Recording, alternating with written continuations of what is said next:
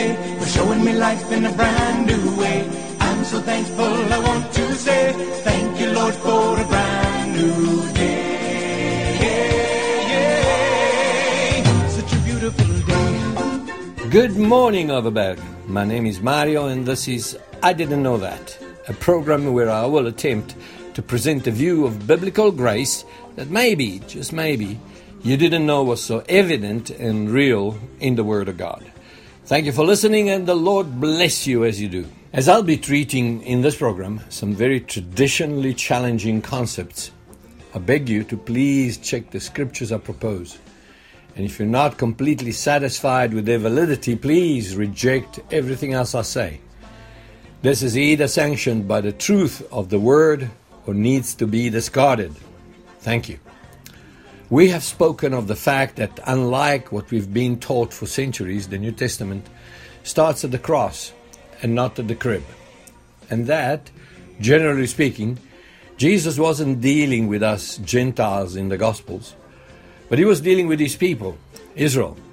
Of course, Jesus has words of eternal life, no matter who he's talking to. So glean the pearls of wisdom, revelation, and blessings from every line, verse, and scripture, no matter where you find it. But please remember, don't appropriate scriptures that were not given to you simply because you find them in the Bible.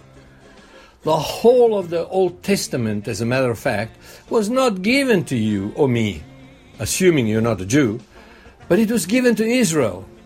And I'm not saying don't read it or don't draw from it, but remember that when God speaks 14 verses of conditional blessings in Deuteronomy chapter 28, he is addressing Israel, not us.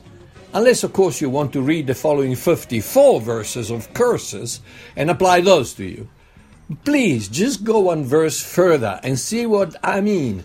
Deuteronomy 29 verse 1 says, "These are the words of the covenant which the Lord commanded Moses to make with the children of Israel in the land of Moab, besides the covenant which he made with them in Horeb." Scripture is talking about the whole of the Torah, the Jewish law, including the Ten Commandments. He made this covenant with the children of Israel, not the Gentiles. The only covenant the Gentiles have is the one that was inaugurated at the cross, or as the Apostle Paul puts it in Ephesians chapter 2, the covenant of the blood of Christ.